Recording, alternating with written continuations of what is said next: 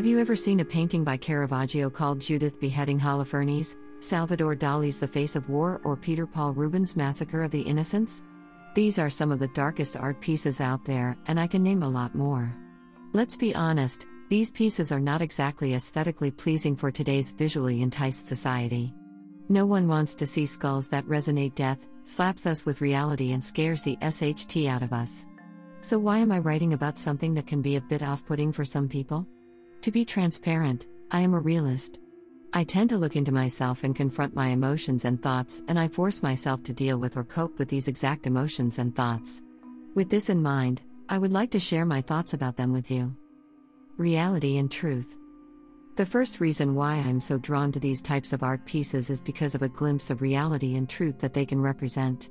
You might argue that certain pieces are about mythical characters, but even such paintings can present us with realistic themes such as death, love, sex, war, and so on and so forth.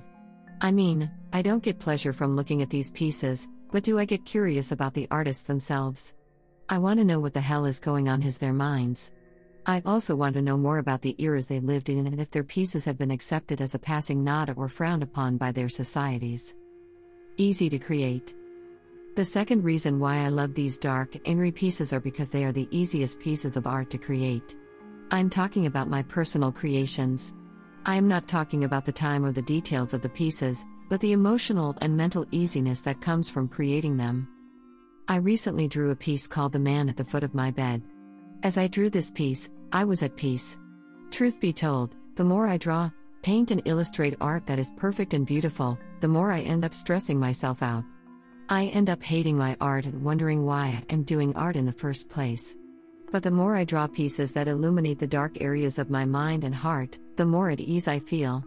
In a way, I'm true to myself. I do not want to impress anyone or please anyone. Greater than in a way, I am true to myself. I do not want to impress anyone or please anyone. Greater than AOUS's. Please do not get me wrong, this is not the only type of art that I like. I like all kinds of art. Some art makes me smile, other art makes me feel happy, and others just leave me confused. I believe that I personally need a balance. I love creating beautiful art, but I want to create art that even makes heads turn and also confronts people with some things they need to deal with, myself included. Help me learn more about art. Lastly, going off from what I just wrote, these art pieces bring out emotions and thoughts I do not want to deal with. In the past, I drew portraits simply because I thought I had the ability to do so. People complimented me, but I felt as though I was personally lacking.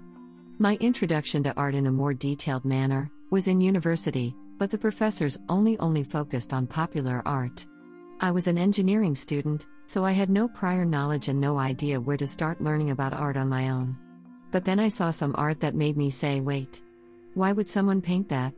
For the first time, I did not ask this question in a subjective manner, but simply because I wanted to know the facts behind the painting. So I decided to look at more of dark art. For example, Peter Paul Rubens' piece is about Saturn devouring one of his sons. I don't like the piece, who likes to see children get eaten, but the piece tells us more about history and gives us an additional visual aid. Rubens' piece is in fact a Baroque-style painting inspired by Francisco Goya's Saturn devouring his son. Saturn feared that his sons would overthrow him, so he decided to eat each one upon birth. I hope these reasons for why I am drawn to dark art might also help you to begin looking into art in a more objective manner.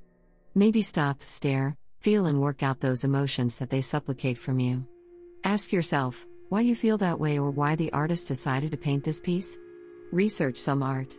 Maybe it might spark a newfound love for art in you too, it did for me. Greater than maybe stop, stare, feel, and work out those emotions that they supplicate from you. Greater than AOUS's. Please feel free to leave a comment below and share your thoughts and emotions as well.